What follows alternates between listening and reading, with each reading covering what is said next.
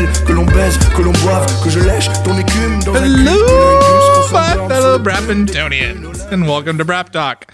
This is a podcast that sometimes happens weekly, and sometimes we do the intro before the show starts, where we discuss the happenings of the motorcycle industry. If you didn't know already, I am your host, Jensen Beeler of Asphalt and Rubber. I am joined by the beautiful, the faithful, my realtor of reality on this two-wheeled adventure, Mr. Shaheen Avandi. Did you notice I curled my mustache for you? You curled it up. All right. So we started the show before we started the show. Oh, geez. Oh, yeah. Sure. I've missed you, betcha. Jensen. It's been a while. Oh, man. We are a shit show today. We're like, I can't believe I'm admitting this. Fucking hashtag Team Ann. I've seen 3 Dave Matthews concerts since I've seen you last. That's a lot of Dave. That's love. That's. I don't know if that's not love and devotion on my side. I told your wife that I am forever hashtag Team Ann, but I fucking hate Dave Matthews. Would you go to 3? No, I wouldn't go to one. David John Matthews. I would not go to a single one. Band concerts. I don't like concerts that much. I don't I do. enjoy them. It's not an enjoyable experience for me. I'm a weird dude. I got weird little things. I got weird little idiosyncrasies. That's one of them. I don't like going to concerts. I don't like hugs. Hugs at concerts. I don't like pickles. Like a double whammy. Yeah. Don't try to think hug you're me alone on and the give me a pickle pickle at a concert. It's not going to happen. Eat this pickle while I give you a hug. Is that phrasing? Are we not doing phrasing? I don't know. It's well phrased. Well phrased. Well phrased. Don't pickle me while you're hugging my concert. What? Where were we going? Oh, yeah. So we'd gone to the beach, and Hannah Johnson was there, the fastest woman that I know. Yes. And she and Alex apparently ride more or less the same motorcycle. Yeah. They'll switch over the 250 together. And I was like, but Alex is so much taller than you. She goes, we weigh the same. Yeah, they do. And Hannah's tiny. Hannah's one of the smallest human beings I've ever. Alex is a rail, though. He is. My goal for the winter season is so we were talking about the show. I want to lose 50 pounds. I don't know where you're going to lose. Do I have to cut off Tapeworms. a couple of your digits? Yeah, tapeworms. Just going to hate life. But my goal is to fatten that fucker up. I'm going to invite her to my house. She likes my food pictures all the time. No, not Hannah, Alex. I'm going to invite both of those fuckers to my house. Okay. Lots of fatty meats. We got to put him on the cheeseburger plan. A lot of bread. Oh, yeah. All the carbs. Oh, all the carbs. Yeah. You know what? The thing is, that guy could gain 80 pounds and still be lighter than you after you lose 50 pounds. I think that's actually true. I think we actually have an 80-pound delta, if I remember correctly. It might even be more, Shaheen. And the thing of it is, never mind his might be his 90 weight pounds. advantage. He is just a genuinely talented rider. He's a The guy's fast rider. He's a fast dude. And like you talk to him, he's so calm and collected and cool. He's and, nice. I hate that he's nice. His whole family's so nice. Stop being Oh my nice. God, his mom brings like cookies. I don't understand. Like his mom brings like potluck pulled pork and cookies and has like a whole little setup there. And I'm just like scarfing it like the little fat boy that I am. And he's still sitting there all skinny. His mom is the cheating method for Alex. He probably it. fattens everybody else I up. think you're right. As if you're not fast enough, Alex. He's playing the full game. Oh, rude. But friendly. Is it though? That's called killing them with love. That right there. He's literally killing you with love. I just got back from the doctor. I have high cholesterol. I got to get on it. That's Alex's mom's fault. I got to get my shit together. You do. And now they've changed the guidelines on blood pressure. Oh. I've technically got high blood pressure, so I got to get my shit together. Wait, what was your number? Do you remember? Like 130 over 80 or something like that. Yeah, I'm a little bit lower than you, but I'm like 120 over 80. I was right at the cusp of what, like that week, that was considered okay. And then the next week they're changing the guideline and it's like pre-hypertension. Which I don't really know how like we changed that. Like less salt. We decide. Believe it or not, a little bit less salt will do you in, and also probably Mountain Dew. I know it hurts. Well, Mountain Dew is not helping. I just got to exercise more and I got to eat more You already vegetables. exercise. I'm working on it. So I lost 11 pounds in the last 2 months. Nice. I know it's hard to tell, but It's all in the beard. You lost it all in all in the It's- beard. It all went into the beard. No, I just simply stopped eating carbs during the week. Like bread and beer. I just cut it out during the week. And then on the weekend, I'm like, fuck it, I'm eating everything. But Yeah. I haven't had a chance to exercise because I've been stuck in my office studying every damn day. Truthfully, I think the cholesterol is from eating more meat because I've been eating like red salamis and meats. steaks. You got to eat things like salmon a lot. Yeah, I got to get more on the fish train. Fish. Lots of fish. I'm really good at cooking salmon. I cook a really good salmon. I don't like to brag, but salmon I cook really well. I got to learn my whitefish though. Do Do you have a cast iron skillet? I do now. Oh, dude. Did you didn't see it in there? I didn't see it. Oh yeah, baby, I've been using that. Have you seasoned it? Yeah. All right. She's ready to go. I've been grilling vegetables in it like a Buddy, mother. that's the way to go, man. Asparagus. Instead of butter, get some ghee. That'll help. Ghee? Yeah. You just made Clarified that, butter. You just made it that takes word the up. cream out of it. That's not a real word. It's a real word. Spell it. Ghee. Ghee. Okay, this seems to check out on the internet. Thanks, internet. It's like, Google seems to have your back on this one, but I'm right. still skeptical. if you like the taste of butter, ghee is extra buttery. They just take the cream out of it. I don't really care. so The good. taste of butter is meh. It's good. It just makes needs a salmon. It lubricant. makes salmon skillet cooking much more Yeah. excitable. Yeah. You I get a nice cook the crisp on salmon in the pan still. I don't do it on the skillet. it. Oh, buddy. Actually, I do it on the barbecue. Barbecue the shit. That out of doesn't salmon. suck. That sounds like a good idea. Yeah. Put a little dill on it. So what's your target weight? 50 pounds? Yeah. You think you have 50 pounds to lose? Yeah, I know I do. That's a lot, man. Well, I mean, I say I know I do. Like, when I was in like college and law school, I was like 180, 190, and I was like 6-pack ripped. How old were you then, ready to go. Jensen? I was in my mid-20s. How old are you now, Jensen? I'm in my, I'm coming up on I'm about to cross into my late 30s, Shane. Are you gonna officially be 37? In a few weeks, yeah. Whoa. I'll be 37. So officially old. It's just going to hurt. And so alone and dying alone. You're not alone. You have Coda Kitty. I got Cody Kitty. She's Give been me really dirty sweet looks. I love you, cat. She thinks she's getting fed. Yeah, I mean, it's a good goal for the winter. I'm really motivated, and I'll tell you why, but it ties into some motorcycle stuff. So why don't we hold on to it and you tell me, because we're, I don't know, 10 minutes into the podcast. Nice. Why don't you tell me what you've been doing on two wheels? Not a whole lot. Just kind of going out and exploring my Pacific Northwest riding areas. Sorry, I interrupt you. Yeah. You have news. I have, yeah. You should tell the people what you've been up to, and then we'll talk about So I motorcycle spent the stuff. last 2.5 months having I think I realized what a midlife crisis is. Oh, yeah. Tell me about I it. turned 40 last February, and I was like, I need to change things. Because I've been in the motorcycle industry forever and ever, and then I kind of realized I wanted to get out of it. So I got out of it and did kind of a business-to-business sales thing, and I didn't like it too much. And so I spent the last 2.5 months studying to get my Oregon real estate broker license. So I took the test last week. I passed it on the first try. Boom! Cheyenne Alvandy, realtor. Not Esquire. You're Esquire. I'm an Esquire. Yeah. Yeah. Yeah. Full Speed Realty is the name of the company that's hired me on. So if someone wants to buy you doing commercial or residential? I'm just going to do residential. I like the face-to-face, Yeah. kind of going through the process together. Commercial is very, unemotional. You put a house up on Facebook, I think today or yesterday. I did. That looked really good. Yeah. It's like a really, really, really, really dark gray. Beautiful. It's like a blackish colored house. Really, really dark gray. Super dark gray. Super dark, super dark gray. Like a Very piano matte. dark gray. Like a matte gray. Kind of looks sinister from the outside, but you go in and Does. it's It looks a so little- comforting and beautiful. It's so boxy. It actually reminds me of the NSA building. Oh. Do tell. I don't know if that's a selling point. I was like, huh. That's interesting. That looks... Because the NSA building is just this big black cube. So one of the things I love about Portland is there's a lot of homes from like the early 1900s, like 1905 through 1920. A lot of homes still. And people have been buying them. And this house is from 1907. The people that bought it last year tore it down to the studs, and it's brand new. Yeah, it looks is good. a fully modernized house, but it still looks old. If I didn't already have a house, I'd buy that house. Dude, I want that house. It's such a beauty. Yeah. So that's what I'm You doing. guys should get that house, and then like we can record podcasts there. That whole basement, Dude, that's a podcast basement. It's amazing. That's also like hide a dead hooker basement. It's big enough for that. Yeah. Definitely. You just need to, have a drainage system. Oh, it's got to have a Dexter. water pump or something down there. Come on. I have to watch Dexter again to remember how to do that correctly. Yeah. I just watched Fargo. So, you jeez. just put them in the chipper. Oh yeah, you were. Oh, yeah, sure, you betcha. Oh yeah, you betcha. You were out Oh, there. yeah, Did you just got off find the yourself plane. a chipper? Just got off the plane from Gotta put Fargo. on I had a your really good boots. time. It got deep in there. Oh, yeah. Oh, oof, duh. You don't even know. It's a real flight out there. What were you doing out in the Dakotas? Well, I was looking at the gray ducks. You know. Well, you see a regular duck, and you see another regular duck, and then you see the gray duck go by, and you're like, oh, they must be migrating for the summer or summer for the winter. I don't know. They're going up and down. Is that Just like all a over. Canadian accent or a? It's kind of like a Canadian accent with a little bit of Scandinavian. Yeah. Oh, yeah. You betcha. That's what it is. It's your people. Oh. Yeah. Well, more Norwegian.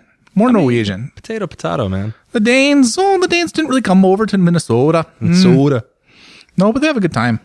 What'd you do out there? Oh, I Aside was from racing some duck hunting? motorbikes. Yeah, having a real good time. What kind of bikes were you Some racing? good fellas and some good ladies. We were going around the long track at Brainerd. Ooh. Yeah. Riding. Riding the Kramer. Oh, you betcha. Yeah, real good bike. You guys did pretty good. Oh. You were with one of my man crushes out there, Mr. Troy. Oh, yeah. Troy Seahan had a happy birthday. Yeah, he did. You betcha. Got him a little cake made from ice cream and everything. I bet he was real happy. I don't want you to stop. It really fucks with my head. I want to see when the Russian accent just I creeps in. understand that was like 4 days of just doing that. Oh my God, that's amazing. Yeah, let's Tarantino what I did. Oh man, my notes are so out of order. Whatever. Yeah, so I was in Minnesota. I looked to it a little unintentionally. I was in Minnesota. I'm down in Minnesota. We flew into Fargo, which didn't get to see the wood chipper. Come on. I guess it's in like a museum, and we didn't even get to Wait, go it see actually it. exists? Yeah, A movie prop. yeah. That's amazing. I mean, come on. the whole city's named after. Let's be fair. Like, what else has Fargo got going on? Wait, I almost said the city's named after the movie. It's not, I hope it's the other way. Yeah, This plot of land, this movie was real nice. We'll just name it Fargo. it's great marketing. Yes, we Kramer Motorcycles USA, the importer for Kramer Motorcycles here, invited myself, a Mr. Rennie Skaysbrook. Nice. Maybe you've heard of him, fastest guy ever up Couple Pikes times. Peak on 2 wheels, and Troy Seahan, out to race with the Central Road Racing Association. It was their last round of the year, and they do a couple interesting things, but the big thing that we were out there for was the 5-hour endurance race. We raced it on a bike, basically just like mine that I raced this year, except it's the R spec, so it's got the dual discs. Did it make you wish you had an R model or no? No, I mean, I got all the R bits and bobs that I really want. And the only difference really between my bike and that bike, I mean, that one's a newer bike. So there's some differences between the model years. So it has different forks. That bike had an AIM dash, which is really slick. I'd like to upgrade to that at some point. But I've got the AIM lap timer, which does some of the same functionality. Okay. And it's got the dual discs. And I'm trying to think off the top of my head what else is different. I don't think there is anything. Someone's probably yelling at the podcast right now, being like, "It's got 3,000 RPMs or something." I don't know. Wheels are different. Well, it runs different wheels stock, than what yeah, I have, but yeah. I have those Rotobox carbon wheels. So You got the cheaters. obvious stuff, cheater wheels. Yeah. It had the spacing for the chain, so we can run a bigger tire. But I don't think we ran a bigger tire that weekend. So how long was the race again? Sorry, 5 hours. 5 hours. How many laps? We had another teammate, a local Chris. We were joined by Chris Skellinger, who's like a local fast guy. Yeah, we had a great weekend. So we did. We flew in Thursday, did Friday practice, learned the track. Saturday we had 2 sprint races. I think Rennie did 3.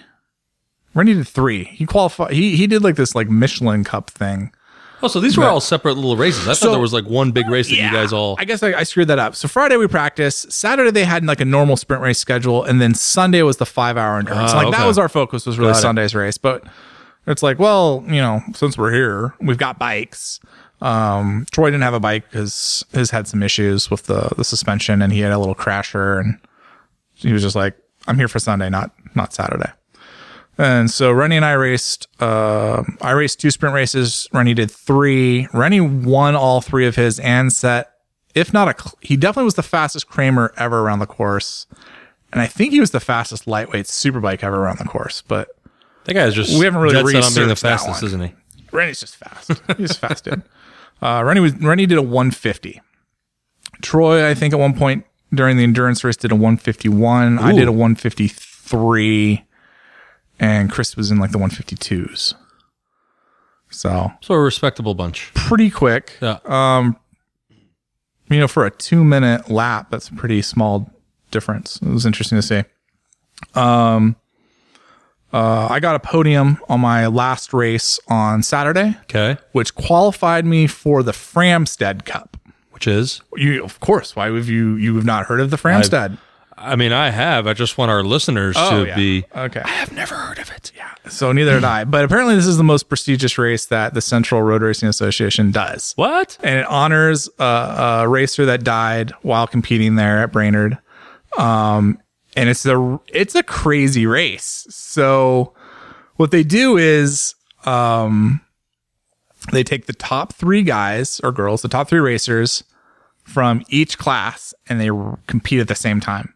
Whoa. But it's a reverse grid, and you're let off in intervals.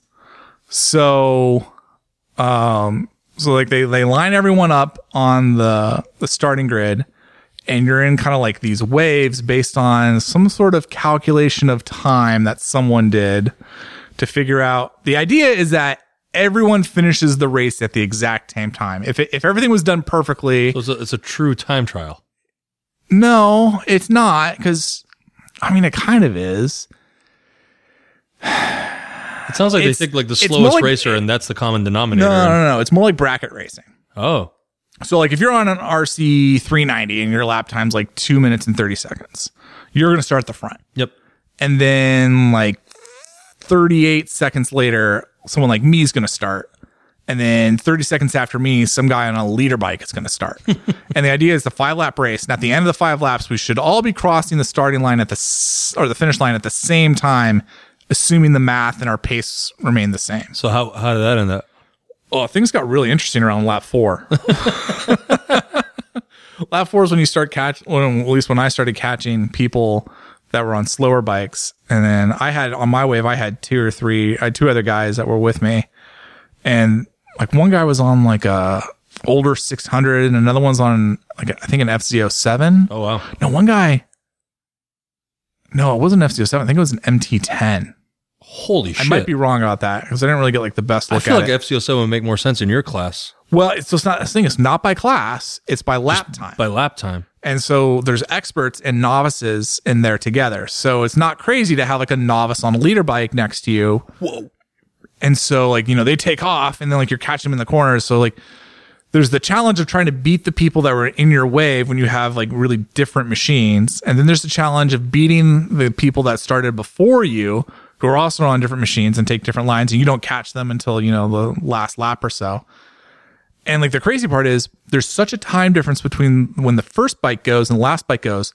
The first bikes are coming down through the grid as you're about to go, as the last guys are about to leave. Whoa. So the last guys actually start a lap behind, which is insane balls distant. Like so they have to lap these people from and then a hopefully safety catch perspective, them. This is a horrible race. Yeah, I'm trying to wrap my mind around it. Like I'm thinking of like a typical track day that we do, and it's like, hey, let's get the fastest person on Group C and the fastest person on Group B and the fast person in Group A together, and let's put them out there. And best of luck, everyone. It's Thunderdome, and Brainerd is one of those tracks like.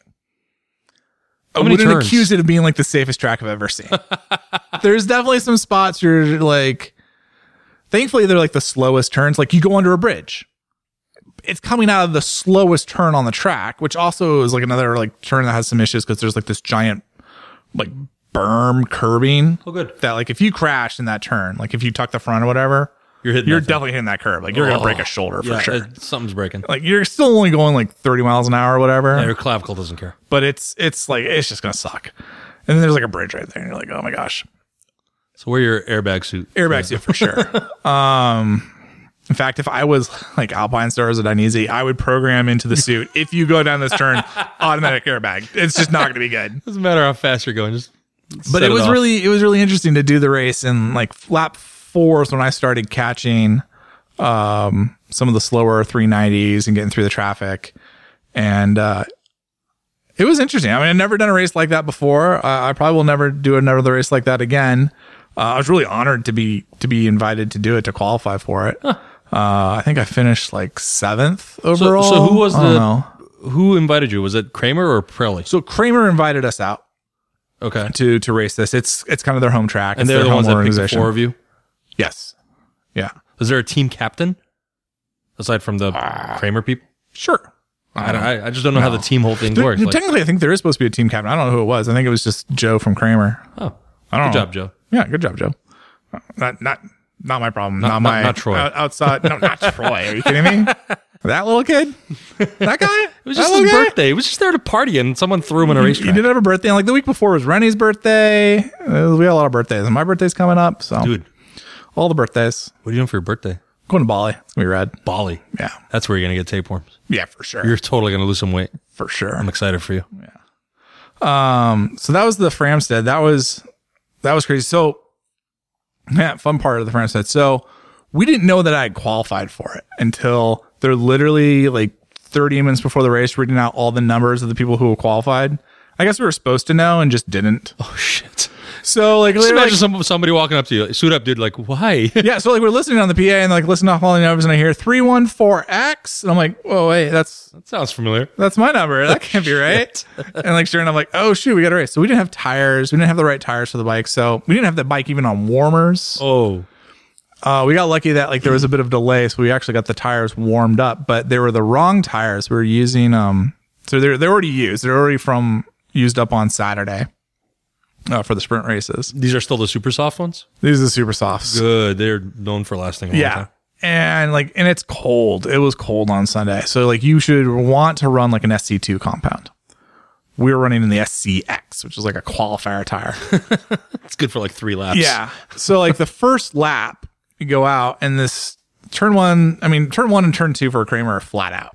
Like 130, 140 miles an hour. Turn 1's 130, 140. Turn 2 you slow down a little bit just because of, I don't really know why, to be honest. Physics. You're on the different part of the tire. I don't know. Yeah. Just the amount of heat it's carrying. So I go through turn 2 for the first time, and I feel the rear tire like drift out on me, and I'm sliding through the turn, and I'm going like, oh, so this is how I die. I'm leaving darkies. It's like the biggest power slide I've ever had in my entire life, and I'm just like trying to like really gently get off the throttle and push the bike up, and it all kind of works out. Like you still have to like make the turn, like you're still doing like a $130, and you're kind of, there's a little wiggle room on the line, but like if you don't really hit that apex, you end up going too wide, and then you end up like out of the curbs at like 130, and that's not so great. So that was a moment. Did you contemplate life right then? Contemplated a lot of things, what I was doing in my world. How did I end up here? Had a good race. I think I finished 7th or so. I mean, Out of how many? I don't know, like 30 or 40. Oh, wow. That's all right. I beat Rennie Dang, Skaysbrook. that was a crowded track. I then. beat Mr. Pikes Peak. All right. I just want that to be real clear. So next year, if they allowed motorcycles at Pikes Peak, you can go there. Yeah, I don't know. Rennie had to start like 18 seconds behind me or something like that. Didn't work out. They started them on Sunday. I had my You best started lap on Saturday Yeah, no, I had my best lap of the weekend in that race. I did a 53 flat on those shoddy tires. on those shitty, shoddy tires. Hey, this is like somebody putting a rock in a cake and telling you to eat carefully. Yeah. You were paying attention. Oh my goodness. So last lap, last corner, I'm coming up on a guy and I'm like, I'm going to get this guy. And I'm like, I'm kind of there, but I'm not. So I throw it in kind of early, or I try to get up underneath him, and I'm coming out and I'm on the gas really hard, and the bike just kicks out from underneath me, and like it's about to give me a high side, and I close the throttle in time, and it kind of bucks me out of the seat, and I kind of hit my head against the windscreen. Whoa. And this is in front of everybody. It's like there's like a tower right there where everyone watches. And like I kind of like settles down. I just get my arm up in the air, bull horns. I'm like, yeah, it just happened. 8 seconds, motherfuckers. What's going on? Throttle it down the straightaway. I didn't get the guy. I got him like 10 feet after the line, but How long before your hand started I got stopped shaking style points. afterwards? Dude. No, I literally told those people, my team afterwards, I was like, I need to have a minute. Like I'm still kind of buzzing from this one. This one kind of scared the crap out of me. That whole race, because that tire was just sliding everywhere. It was already shagged, and it's already the wrong compound, and it's a 160 instead of the big fat 180. Ugh. Oh my god, so many bad things. But it was really cool to be a part of it, to experience that. It's a big deal for that club. Are you gonna do it again? I mean, if you get If I invited? qualify for it, yeah, I'll do it again. I mean, I've already forgotten what a horrible idea it was. You survived it. I survived. Just, maybe make notes about the right tires being brought and the right amount of them. It's interesting. It's an interesting race. Like that last lap for sure is interesting. So that was Sunday morning. Then we had like a little break, and then we started doing the endurance race. 5 hours is a long time to be on the track. I mean, I know it's not just one person out there, but dang. Man. It went by really quick. How many laps? Well, so how do you guys decide who does how much? Is it a quarter per person? Well, we only had about 45 minutes worth of gas on the bike. Wow. which makes the math really tough. So we just Rennie started, then it was Troy, then it was me, then it was Chris. And then Chris actually crashed with about 7 minutes in his stint left. Picked it back up and start riding, or what? He got the bike back. Kramer's crash so good. It's like a weird thing to brag about. Like, my bike crash was really good. They do, for some reason. That's a good thing to know, though, as for a potential buyer. Low sides happen a lot more often than people think they do on the track. Yeah, it didn't just it low sided, but then it like kind of kicked up and did a tumble. Oh, good, and it still survived. Holy Moly, that's a tough little bike. We replaced a bar, and I don't think we needed to replace the bar. I think truthfully, at the end of the day, like the fairing got like a little banged up. So that's why the front fairing on the left side's all scuffed up in one picture. Somebody asked that question. Yeah. And I did not answer it. That was the worst of the damage. I don't know why we replaced the bar, but we did. Just why not if you had one. But whatever. We were in the pits for 7 minutes. What a difference it makes to have such a lightweight motorcycle that can take a beating like that. Oh my gosh. If it was a big, heavy leader bike, oh my gosh, would have folded. Super impressive. You can actually see where the rear tire rubbed against the tail section. Wow. We're not entirely sure how that happened. Did it just get compressed that hard? I think that it got compressed that much, and I think the tail section is that plastic tank. Oh yeah, and I think there's some flex in that. It would probably show stress marks on the plastic if it flexed that much. Fascinating. Maybe, I don't know. Good job, Kramer. The Germans know what they're doing. The Germans are very smart. Oh yeah, sure, you betcha. Oh yeah. So yeah, even despite that, so when that happened, we were third overall, first in class. And we had gotten pretty lucky because the other Kramer that was racing against us had a crash earlier. So we were already like 7 laps up on them or something like that. The guy crashed right in front of me, actually. It was during my stunt. So I did an hour-long stunt because we had a red flag during it. So like 15 minutes in, red flag. And we're just like, I'll just stay on the bike. Hour-long is fucking impressive. It wasn't too bad. I've done 25, 30-minute stunts if I've done like group A and B together, and I'm like, I'm done, I'm tired. It's not too bad. Actually, I think it was easier to do an hour on that than it was to do an hour at the go-kart track for the Bold, Oregon. Oh, okay. Just because like the Kramer's a pretty comfortable bike. It's surprisingly, for a small bike, it's actually surprisingly comfortable for a large person. It's very long, it's very tall. And Brainerd, half the fucking lap is just that straightaway. So you get like, you get some time to catch your breath. Just kind of lean on the tank a little. It's not like a super technical track. Like it's not a workout. It's really like kind of sweeping kind of turns. Were you listening to music while you were doing this? No, but the guy pitted next to us took like an extra 45 seconds in the pits because he had to get his stereo in his ears, his little Walkman, and get the tunes on. It was like, I guess it was something like, the guy that was out came in like a lap early, so they weren't ready yet. And then the guy that was supposed to go out, like he wasn't in like his stuff yet. So he's like getting all of his stuff together. Like the bike's sitting there, it's ready to go. And he's like, hold on, I gotta get my leathers on. And I don't think I understand how a race works. I gotta get my earbuds in for my music. And then they're like telling him like leave it. I was like, no, I want to go. And he's like getting his helmet on. It's like the most bizarre thing I've ever seen. That's amazing. I guess when you're just racing for fun, it's fine. I would have lost my mind. You're just out there just turning red. Like, what the fuck? Pretty next to him, like, I was about to lose my shit on. I'm like, are you fucking kidding me? Wait, you're not on my team. Hold on. Throwing tires at strangers. Hey, fuckface, wake up. Wait, let's go. Come on, tire. Help me help you. But yeah, so we got really lucky with the crash. We got everything fixed in 7 minutes, which was amazing. Yeah, that's very amazing. That was like retech and everything. And then so it's got to pass through tech all over again once something happens like that. And so Rennie was up to go next anyway, so we sent him out. So like that almost worked out to be like a normal stint by the time we got the bike out there again.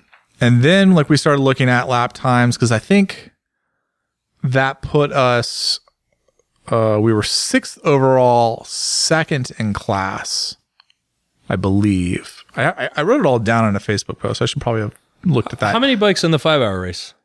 I think 30 or 40. There's a few. And is it like 30. How many 40. classes in that race? 5 classes. 5 classes. Yeah. And are they by time or by CCs? No, they're like normal classes. So like there's like a leader by class, a 600 class, a middleweight class, lightweight class, and then like an ultra lightweight class. So ultimately, you guys came in first in your class, and then overall, we finished 5th because one of the other teams crashed out. that's bonkers that you guys finished 5th overall. I think legitimately we considering could have finished 3rd overall. Wow. Like, it would have been close. It like there was the teams that were 3rd and 4th were pretty much like pretty close to each other, and you do the math and it's like maybe. So we were contending with in our class, there was I think it was a Honda 600. No, it was a Yamaha 600. like an R6 or a No, it was an older one. So they run like 1990, let's say 5 and older. I don't remember the year that it's a old cutoff. YZFs, Honda F3s, Honda F2s, old 600s. Those are allowed to race in the class as well. And this one team put like this, like, I'm going to say it's like a 20-gallon tank. It's not, but it might have like been an enduro tank. It could have been like 8 gallons. It was huge. He's got Dakar-style tanks that stick down below it. Yeah. So it was so big, like they didn't even really tuck behind the windshield. It just kind of like, it looked like a tank bag. Like if you just put a tank bag on like a sport bike, that's what it would have looked like. That's amazing. Except it's a full glassed in. They just kind of like tank. fitted a random tank, like a custom made tank. Yeah, on they this just made thing. something. That's amazing. Yeah. So that was like our big worry because they weren't running very fast times compared to us, They didn't have to pull over. but we didn't really know what they were doing. Fuel stoppage, and I think actually it ended up working out. I think they did the same number of fuel stops as we did. I think the math on that got weird. Oh, but that was weird. we were sweating it right to the very last stent. So Rennie went out, did a full stent, and then Troy did a half stent, and Rennie did a half stent.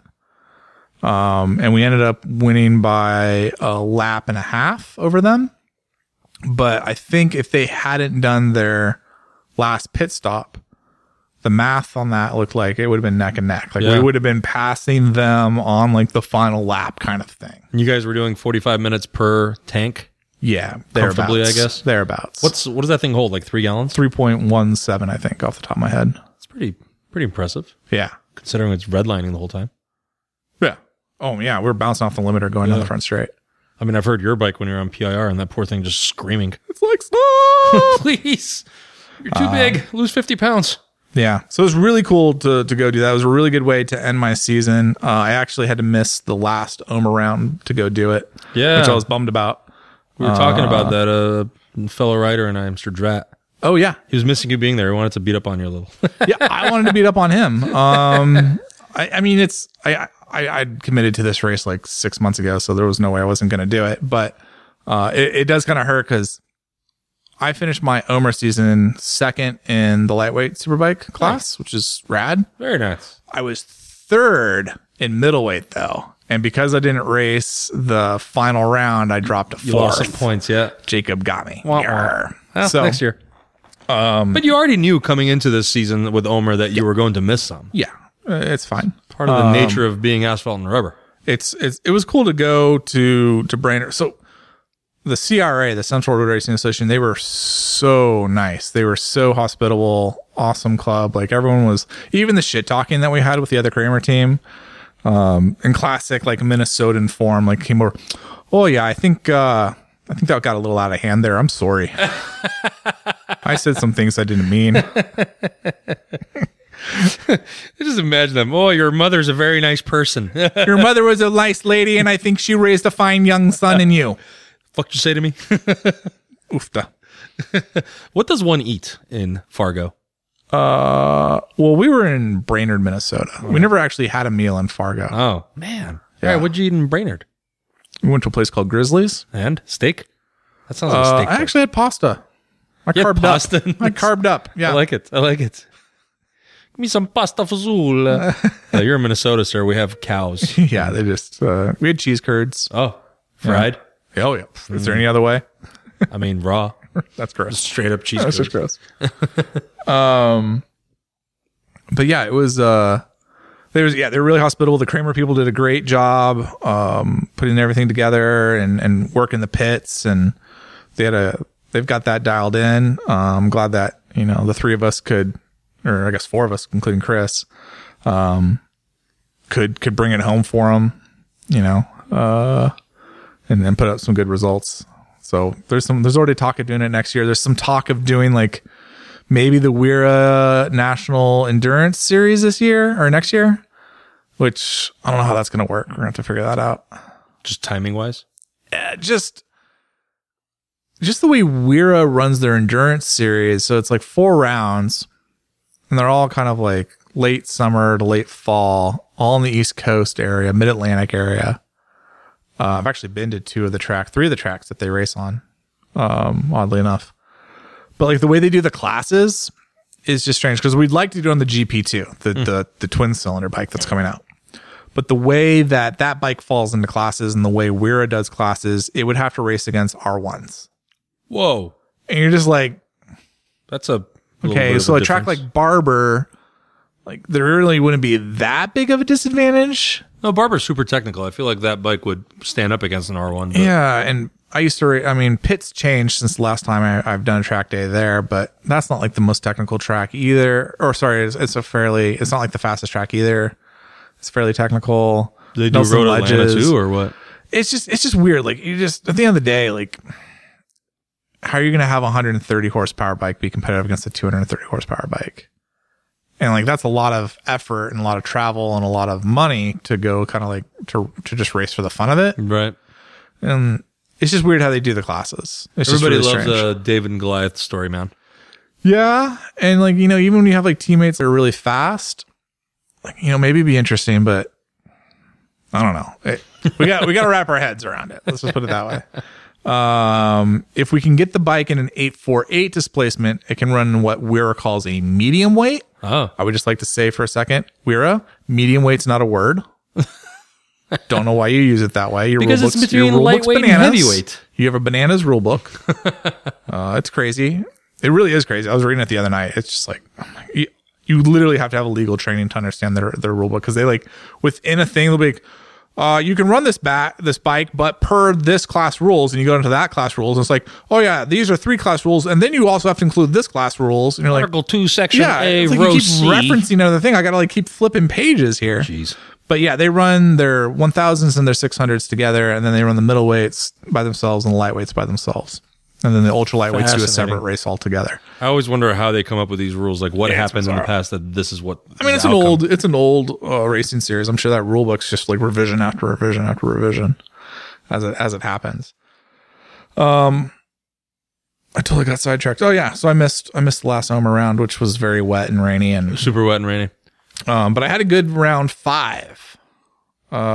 We did the chicane. You're running out of space for all your medals, and they're all over the house now. Yeah. So I finished the season with 16 podiums, 2 race wins. One of them I got in round 5. Nice. Which was a really good outing. I had a good battle with Drat, had a good battle with Alex, good battle with Matt.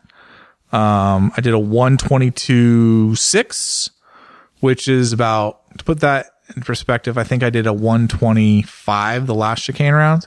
So I was doing the math machine. I dropped 7 seconds over the course of this. That's a lot. Like racing experience. And I still think like 3 or 4 of those seconds was just me getting comfortable on the bike and getting up to pace. Well, yeah. But there's another 3 or 4 seconds in there that I think are legitimately just me getting faster. Well, yeah, but you getting comfortable on your bike and getting with the pace is part of the natural progression of.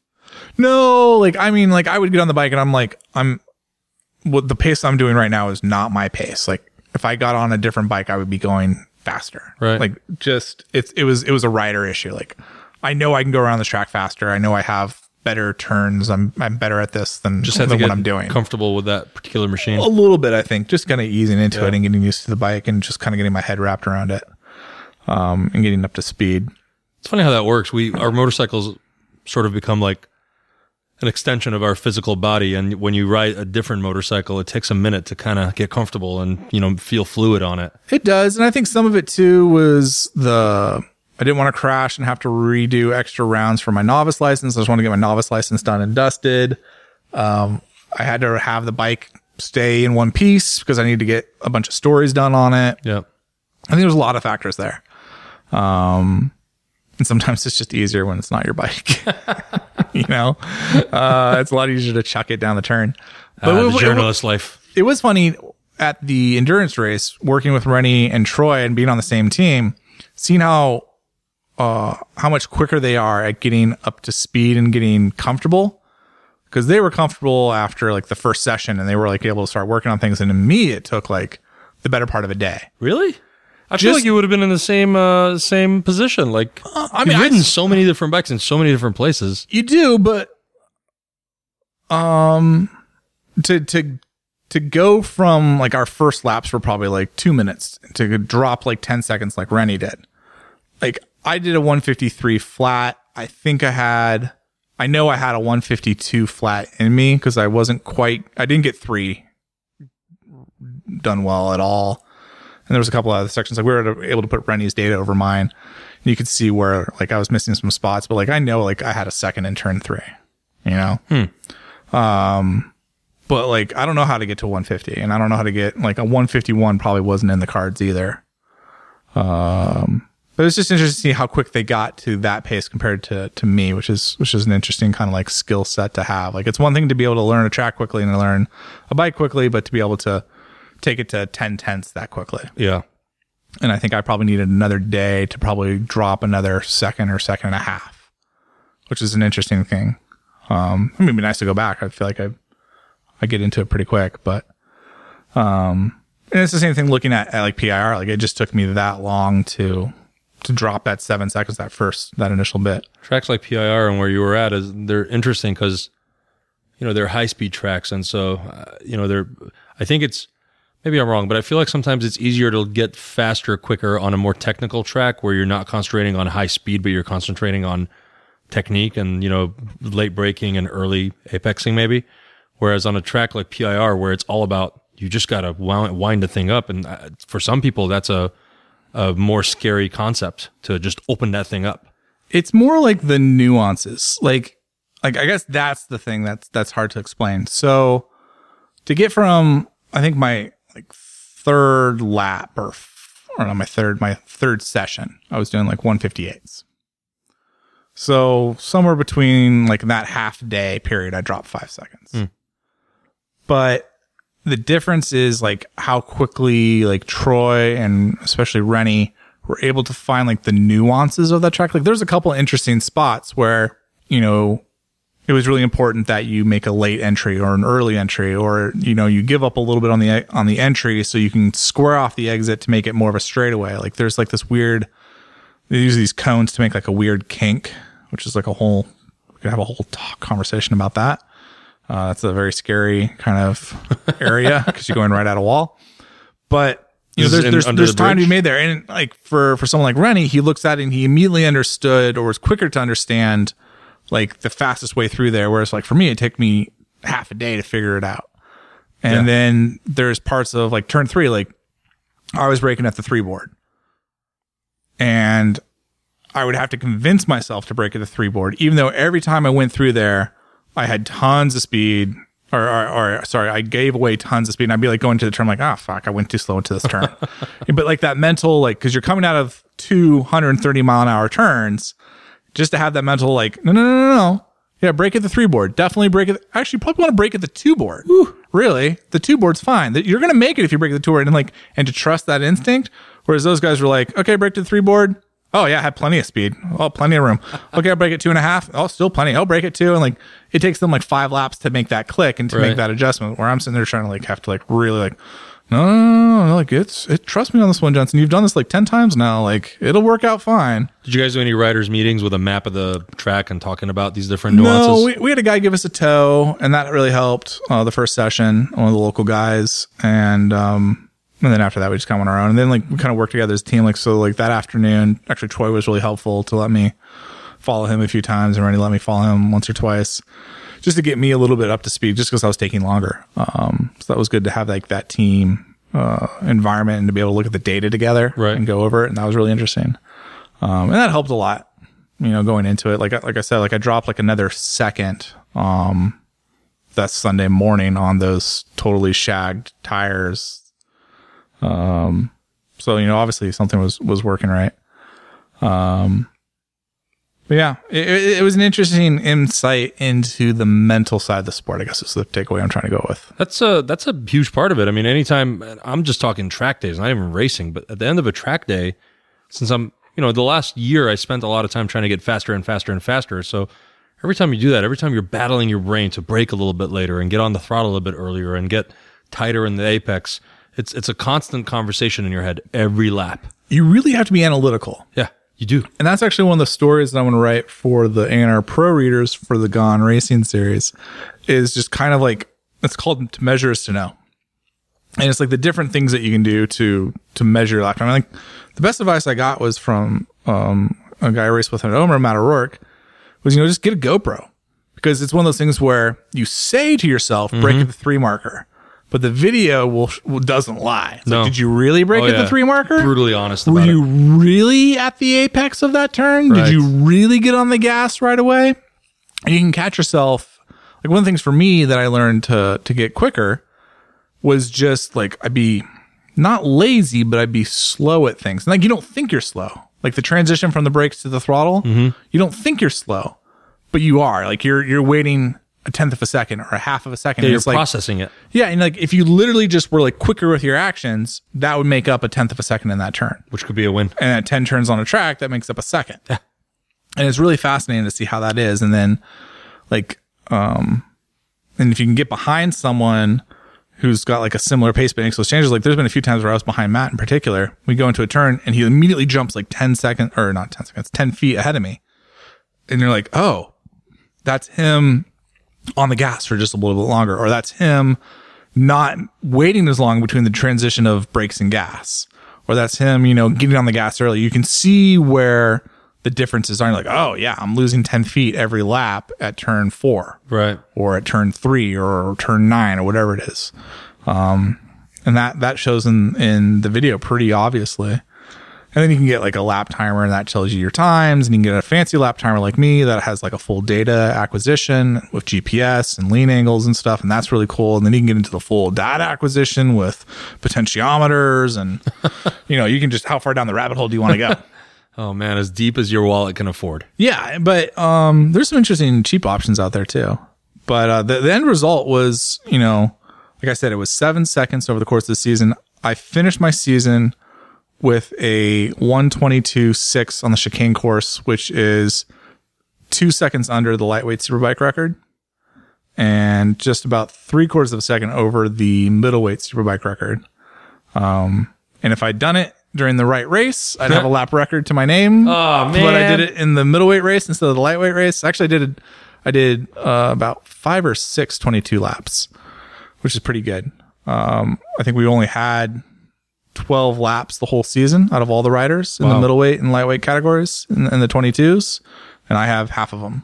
So I was pretty stoked. Like I feel like I finished my season on a really strong point. You should have like carved your name on the side of the track or something. Well, so the very last race, I had the bolts from my rear sprocket back out, and they started shaving down my swing arm. I saw that picture. You should go look at the bike. It's downstairs. I noticed it's in its comfortable bedroom right now. My new swing arm arrives in a few days.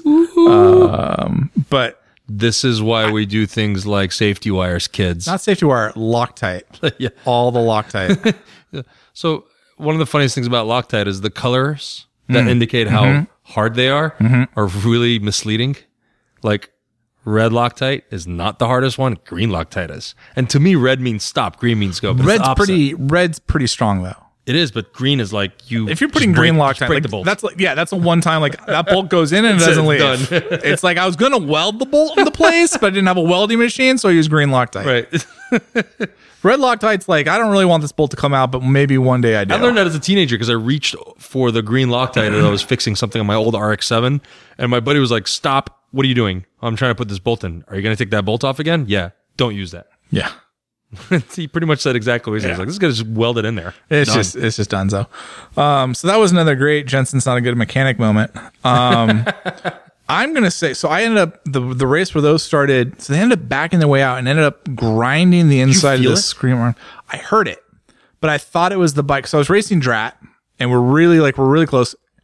And I'm getting my head like kind of near his rear wheel, which is an awkward situation. Ooh. And that's when I start hearing it. And then as he kind of like, is that pulls, his bike? Is it my bike? Yeah, that's the thing. He starts pulling away and the sound goes away. And I'm like, oh, that's totally his bike. He's got something going on with his. And I don't think anything about it. I end up losing that race by, what was it? 28 thousandths of a second. If you didn't have drag on that rear swing arm. That's what I'm saying. That's what I'm saying. I mean, I don't want to make excuses or anything, but that's got to be at least a horsepower. At least, dude. Can you imagine how much power it takes to grind down the swing arm with a bolt? Titanium bolts on an aluminum swing arm. I'm glad it didn't do something stupid like seize up on you. You know, everyone was kind of like freaking out about it. I think worst case scenario, I would have lost the ability to drive the rear wheel. I don't think it actually would have been that bad because the rear sprocket's going to stay on the rear axle. Yeah. I think at the end of the day, it wouldn't have been that bad. It was a very expensive. Whatever, I'll take what it gave you instead of what very expensive mistake, though, I'll tell you. Apparently, that's the most expensive part on the bike. So are you going to get like a stock swing arm or can you get some cool lightweight? No, it's all the same shit. But other than that, even with that, it was still a good way to finish out the Omer season. That round, I got 5 podiums, 1 win, 2 seconds, 2/3. Was really happy with my pace. I was mixing it up with some really fast guys. I felt really good. And that was the hardest part, to not race the final round. Especially since the final round of the season is a combined round with Wormra. So pretty much everyone's there. I really felt like I could wreck some stuff and do some good results and some good lap times. And you always think about what that would have been like. But so what are your thoughts for next year then? I gotta lose 50 pounds. I gotta get my swing arm put on. But no, I feel legitimately like any race I grid up on, I have a potential to win. Okay. I think it's going to be tougher on the regular course of PIR just because there's a little horsepower disadvantage. But coming from both chicane rounds were like my strongest rounds. And so there's something about the chicane course that does well with me, does well with the Kramer, and for some reason throws issues to other people. So like those rounds I go into feeling like I can win every race I'm lined up for. The PIR normal rounds, it's like, well, podiums, but right there, right? I something think that can bike happen. Needs a more technical track that has, yeah. And the Ridge, I don't have as much experience at the Ridge, but it definitely suits the bike better. I bet. But you kind of go into the Lion's Den with the Wormra people, but like that's the thing where like I'm sitting there like my goal for next year is win races. I would like to win the classes that I enter in. And so are you going to be still novice next year or no? I'm already an expert. You're done. I was an expert midway through the season. Awesome. Yeah. But yeah, no, I mean, I think there's a good chance to go for the 1C plate. Oh boy. That'd be the goal. Oh boy. Win the classes, win the races. Unless Alex is there and is in the same class as you. Alex is going to have to, pony up. He's going to have to get his carbs on. Get hungry for it. Alex, if you're listening next week, my house, pasta. Let's go. Yeah. But yeah, no, it's a fun way to end it because I ended it with a lot of confidence. And I think I've got the bike dialed to where I want it to be. I think I've got the rider dialed where I want it to be. The big thing's going to be putting the time in the off season, lose some weight, get on some bikes, don't get rusty. I saw that in the opening round of the season, how rusty those guys were. You're right. So you're going to be doing a lot of dirt biking this winter? Not dirt biking, I don't think, but I have the advantage of press launch season starts in February. Yeah. So I'd already been to like 4 or 5 track days before the racing season started, just for press events. But I might do the winter series down in Chuckwalla. I was going to ask if you're going to trailer the bike down there and do some California stuff. Yeah, I wanted to do the last round with the AFM at Thunder Hill, but I'll be in Bali for that. But yeah, no, I want to keep the racing going, keep it. I might do some flat track. Please tell me you're going to rent a scooter in Bali and ride around. Yes. It's actually the only way you can get around. Yeah. It's insane. That's going to be amazing. But yeah, I got a to-do list of things of get done on the bike. I want a part of the story series is figuring out fueling, because I just basically ran pump gas and Sunoco GT 260 GT Plus, which is just like what our track vendor sells. It's not mapped for it. It's not the mapping for the Kramer kind of works on it. Like it's not like off, right? But it's not mapped for it. So can you get it tuned specifically for that? So I'm gonna do a whole story about fuel, and part of that will be tuning. Yeah, I remember we had a conversation about that months ago. But I think there's 3, 4, 5 horsepower in fuel that can be found, and there's some other things. And that seems optimistic. That's a lot of power. Yeah. that could be that win. That's that 0.28 seconds. My biggest thing is going to be getting the rider in shape, because like there's like legitimately like 8 pounds of horsepower on the line there, which is like a misnomer. We're like, that's the funny thing when people do that like power to weight ratio, like, oh, if I lose 50 pounds, someone's like, oh, for every 10 pounds you lose 6 horsepower. And you're like, well, that actually depends on the weight of the bike and the weight of the person, because it's not like a direct thing. And like at a track like PIR, like top speed's a big deal. Top speed really has nothing to do with weight. No. Weight and top speed are not correlative. No. Weight and acceleration are.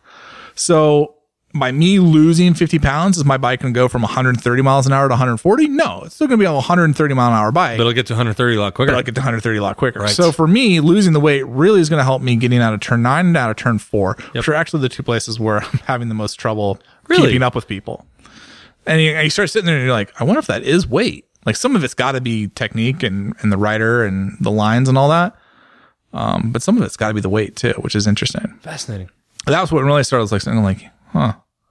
Well, I mean, both turn 9 and turn 4 on PIR, the way we run it without the chicane, are turns that you're full power going into essentially a straight. In a straightaway. Yeah. Yeah. So yeah, I could see how you would want to have as little resistance as possible to the power being put down to that rear wheel. Yeah.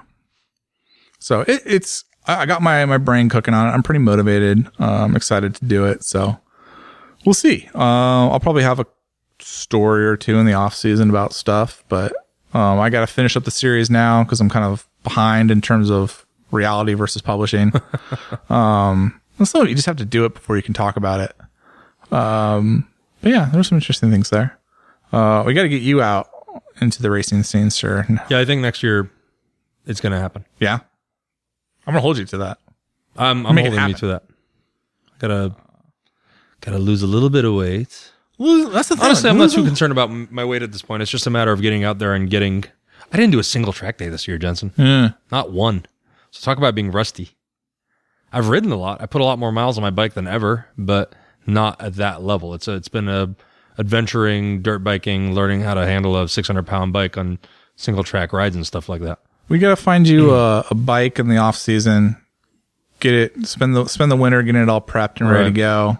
There's plenty of R6s and stuff like that out there. For sure. So I'm not too concerned about finding a bike. You know, hopefully we find a good, clean one that's not going to have a blown motor on the first race. Yeah. So we'll see. I'm excited to kind of cross that bridge. Anne doesn't know yet. Really? Yeah. Are you serious? I've kind of alluded to it, like kind of joking and be like, yeah, I might start racing. And she's like, okay, neat. I'm glad you said something because I probably would let the cat out of the bag. I'm like, oh, Ann, what do you think about Shaheen going racing? I think that's going to be great, don't you? Can't wait to see it at the racetrack. I will say this. She is the most supportive human being on the planet, so she would probably look at you and go, wow, yeah, if he wants to do that, he's going to be really good at it. And that's just something she says about everything I do, even though I'm not good at half the things I do. So that's love is what that is. I'm curious to see how that is because, you know, I've switched careers. I'm going to make sure I can make some money this winter. And then, you know, one of the first things I want to spend money on is a race bike. I thought I was going to buy the V4 Street Fighter, and I'm probably still going to aim at one of those next year. But I think I'm more interested in spending money on a race bike and getting the tires and everything that's required to, you know, for next year. Do you think Alex can be my mentor next year? Dun, dun, dun. Is he a middleweight mentor? I've seen him. I thought he does mentorship. He was in charge of the new racing school this year, but he's now the incoming vice president of the club. Wow. So I don't think he will be, I don't think he has the time or the I don't think the responsibilities fall that way, but you might get Matt O'Rourke because he and Chris Page are going to take any it one over. of those guys are amazing. I don't know what those guys are going to race for next season, but Matt almost guarantees is going to be on a Kramer still. Yeah. So yeah, he could probably end up being your mentor and he'd be a good one. He's good. He's fast. He's pretty fast. I've been watching him race for a while okay. now. Yeah. He got that stupid lap record instead of me. But that was the thing. So I was doing 22s. I never got the 22s in the lightweight class though. And then in the same race, he and I broke the record by like a second and a half. That's a lot. And he did it the lap before me and was like a 0.2 quicker or something like that. So like I didn't even get the record for a lap. He got it before me. But you're sitting there, it's like, argh. But we had a good battle. It was fun. I think that's half the fun of it. It's really neat to see everybody out there battling, and then at the same time, at the end of the race, be like under the same tent, helping each other put their bikes back together and get back out there again. Like, that's the cool part. Like, there's good camaraderie. Yeah. I would say Omer's got a good vibe for that. CRA had a really cool vibe. I haven't really had to experience the Wormra paddock because it was such a shit show the one time I was there. But you know, I'd say end over end, like for me, like I was just text messaging Alex actually earlier before you came over. I was like, "Hey, you're going to do the track day?" Because it's more fun when you have people to chase, right? And you have your friends there. Like, it's more fun racing your friends, right? And everyone's kind of got a good mentality. Like, yeah, you take it seriously, but like it is club racing at the end of the day. It's a little more lighthearted, and some people totally mess that up and lose sight of it. And that's just those human beings exist in the world. And there's some people that don't take it seriously at all. And those, you know, that's their deal. But I think you can walk the line. I think you can have it both ways. Right. Well, next year's next year. See Next what year. happens. I got one more thing I did that we should talk about. I got one thing we want to talk about too. Okay. You want to do your Dealership thing or my related. thing? Well, Me, What do you- you. Me, you, me. Just Coda. Flip a coin. Actually, it's funny because it's about COTA. Oh. The Circuit of the Americas. Coda. Oh yeah, you were there riding some fucking fire breathers. So the guys at 11 Motorsports invited me out. And how do I describe the organization? It's like a high-end track day. They're like a high-end track day organization. And this is Is usually, this for the elite? yeah, it's for the track day enthusiast that has little money and doesn't have a lot of time. Right. It's like their whole deal is like they keep your bike, they work on it for you, they drop it off at the track day. They have a track that they're based out of, so you can just like show up within an hour's notice. But they've got a home track, and like you literally can call them up like, "Hey, I'm going to come out and do a track day. I'll be there in 45 minutes." And then like you get there and your bike's up on stands, on warmers, ready to go. Wow. Full service. And then they go to a bunch of different track days throughout the year. Barber, VIR, COTA. I don't know if they went out to Laguna, but you know, nice tracks. And they'll like bring your bike for you. And then you get to the paddock and like everything's set up. Like your pit's set up. You got a you just show table up. and a chair. You just show, that's their hashtag. It's like show up and ride. That's crazy. So Because usually you got to have a trailer full of shit to bring along with you. yeah. And that's like the whole thing. Like they just want to take that part of it out of the equation because for some of these guys, like prepping the bike, getting it loaded up on the trailer, getting it, you know, driving across fucking Texas is huge. Driving across all the way, you know, like that literally could be days of time. Yeah. Tens of hours. And these are people that maybe don't have that kind of time or don't want to have that kind of time. And so it's like, no, I just fly in, I land at 6 a.m. I'm on the bike at 9. I fly out at 7 p.m. and that's my track day because I can. Yeah. So that was interesting to see. And it's an interesting model. And I've got a story out on A&R about it. You should go read because it's an interesting idea on I look at the track day. I actually wanted to have this conversation with you as a topic for the show. Because you look at track days, I don't know about how it is for you, but for me, like I've always thought track days were a commodity. Absolutely. There's not a big difference between the different organizations Right. in terms of like what they're offering me as a customer. Like I usually go to the tracks like I figure out what track I want to ride and I go to their calendar and I see what dates there work for me. And it's like, oh, that one's run by Group A. Okay. Yeah. That weekend works. So I'm guessing I'm riding with Group A. And then Right. the next weekend at the other track I want to do is run by Group B. So I'll ride with Group B. Like there just isn't a difference for me. So you haven't noticed a difference between the different organizations that put on the same track? There are, like, I'm not going to say they're not different, but like they're not meaningfully different. Like prices are usually the same. The I way think the for your run's level, usually I the think that's same. true, though.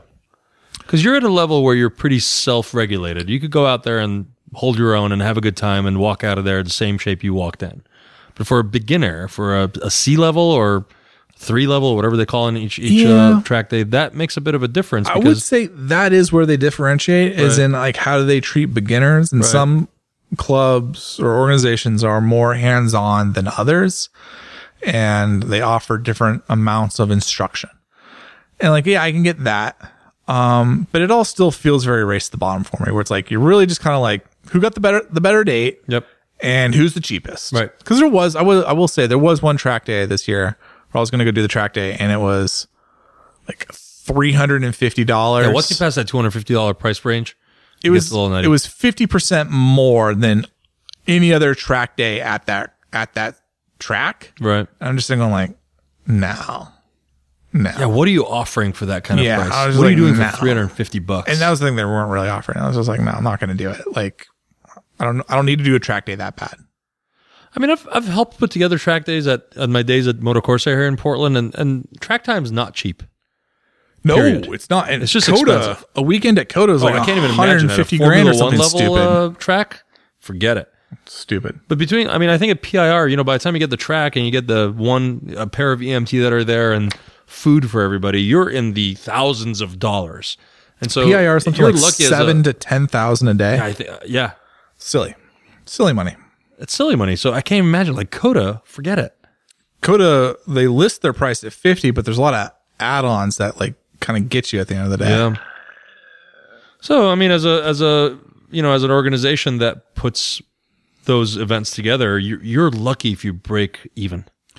It's like you have to have a business model beyond just the track day itself. Right. And I think that's where track organizations, I've been to a track day where we weren't allowed to turn a wheel until like 11 o'clock, 12 o'clock. Wow. Because the track day owner hadn't paid the bill yet to the track. Right. And had to get the people that were signing up that day paying cash. I've been to those.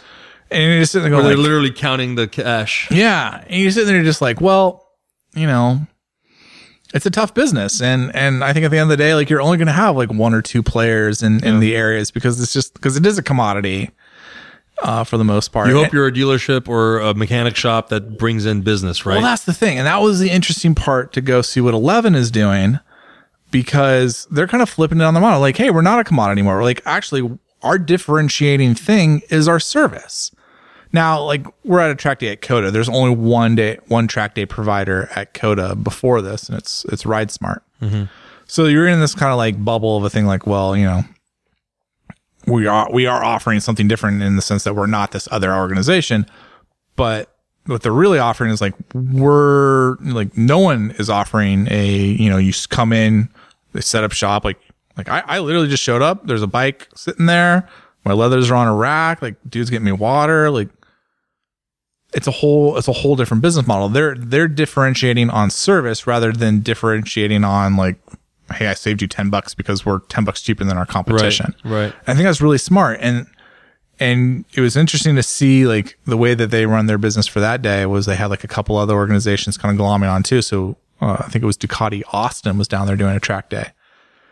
And like, I think it makes a ton of sense if you're a dealership and you're trying to offer track days to your like high end customers. Cause like all the garages were $40,000 plus bikes. I've never seen more Panigale V4s in my entire life.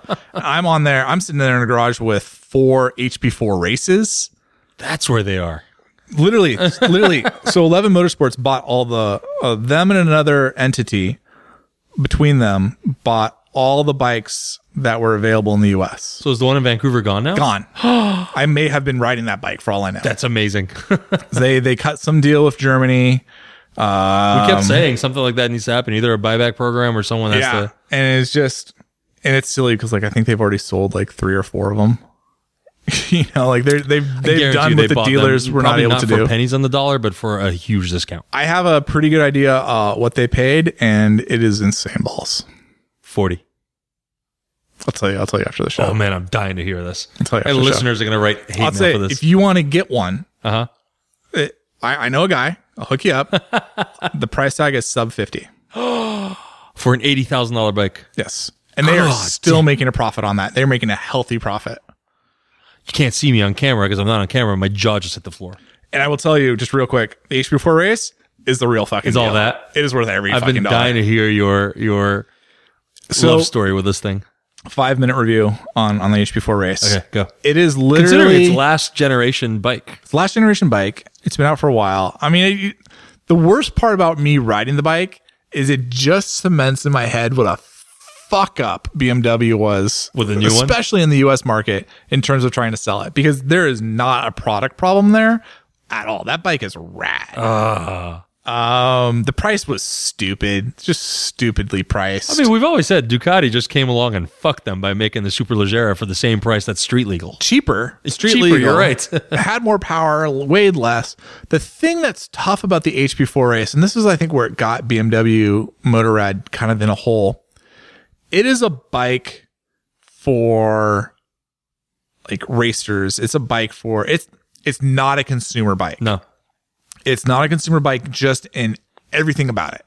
So like you hop on a Panigale V4R, which is a rad machine too, but it's got a nice big color TFT dash. Probably way more user-friendly. You want to change the suspension. It's got a really easy interface to do that, and it explains it really well. That's one of the things actually I love about the Panigale V4 is how they were able to take really complex electronics and make them just so easy to understand. Like you don't have to have a PhD in chassis mechanics. You don't need to know like your traction controls. Like, do you want more traction or less traction? You want more wheelie, less wheelie? You want more rebound? You want like better front end feel or better rear end squat? Like you just tell it what you want and it figures out what to give you.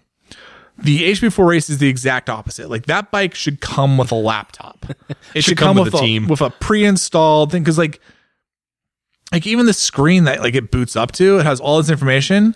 And like the guy at 11 Motorsports is like, Johnny's like, I have no idea what this is. Don't even I had to look at it for a second. I'm like, oh, that's the lean angle. That's the water temperature. That's the voltage from the regulator. Like something written in German. What does that mean? It's like only information that an engineer would want to know. Right. And it's a bike that's like, it's as close to a race bike that you can get straight from the factory without being a race team. And it's not, so I guess what I'm trying to say is it's not a good bike. Like if you don't know what you're doing with it, one, you're not going to be able to enjoy it to its potential. And two, like you're just not going to be able to work with it. And like, even like with us, no one's trained on this bike. Like we don't have the software. We don't know how to change all the settings. And I think that's one of the things that the guys at 11 Motorsports are actually going to be able to hang their hat on. Cause like the engineers from Germany are going to come out and teach them basically. They'll be the only people basically trained on this bike in the US. And you actually need to kind of have that to really extract the potential. Cause like we're sitting there like messing with the settings, and one of the things I didn't like about the bike that I had a tough time with is like doing the settings, and I think I have the electronics set the way I want. And I think I'm like, okay, yeah, I got the wheelie control. I'm like, yeah, I got the wheelie control at a pretty high intervention level. And then I go down the front straightaway and I'm on the gas and the wheelie comes up. And I'm like, cool, that's rad. And then the wheelie's like, just all of a sudden decides to like keep going. Like, I'm at like now this is like butt dyno versus reality. I think I'm at 45 degrees. The bike's probably at like 10, right? Yeah, like that's 2 how that inches works. off the ground. Yeah, you know, I'm like, it's 5 feet in the air. You're like, you got 5 inches that time. So like, understand that before I go any further. But I'm sitting there going like, I think I got the wheel like about 2 feet off the ground. And then all of a sudden the bike just like goes to what feels like 12 o'clock. Oh, and I'm thinking like, I've got a pretty high level wheelie control, so I'm not giving a fuck. And like, it scared the shit out of me. We were like, the bike comes back down. I'm like, all right, that was weird. And the guy behind me is like, hey, did you make to do a wheelie that big? And I'm like, was that a photo op? What are you doing? Kidding me? No. But like, you sit there and I'm like, clearly the electronics are a little bit more sophisticated about that.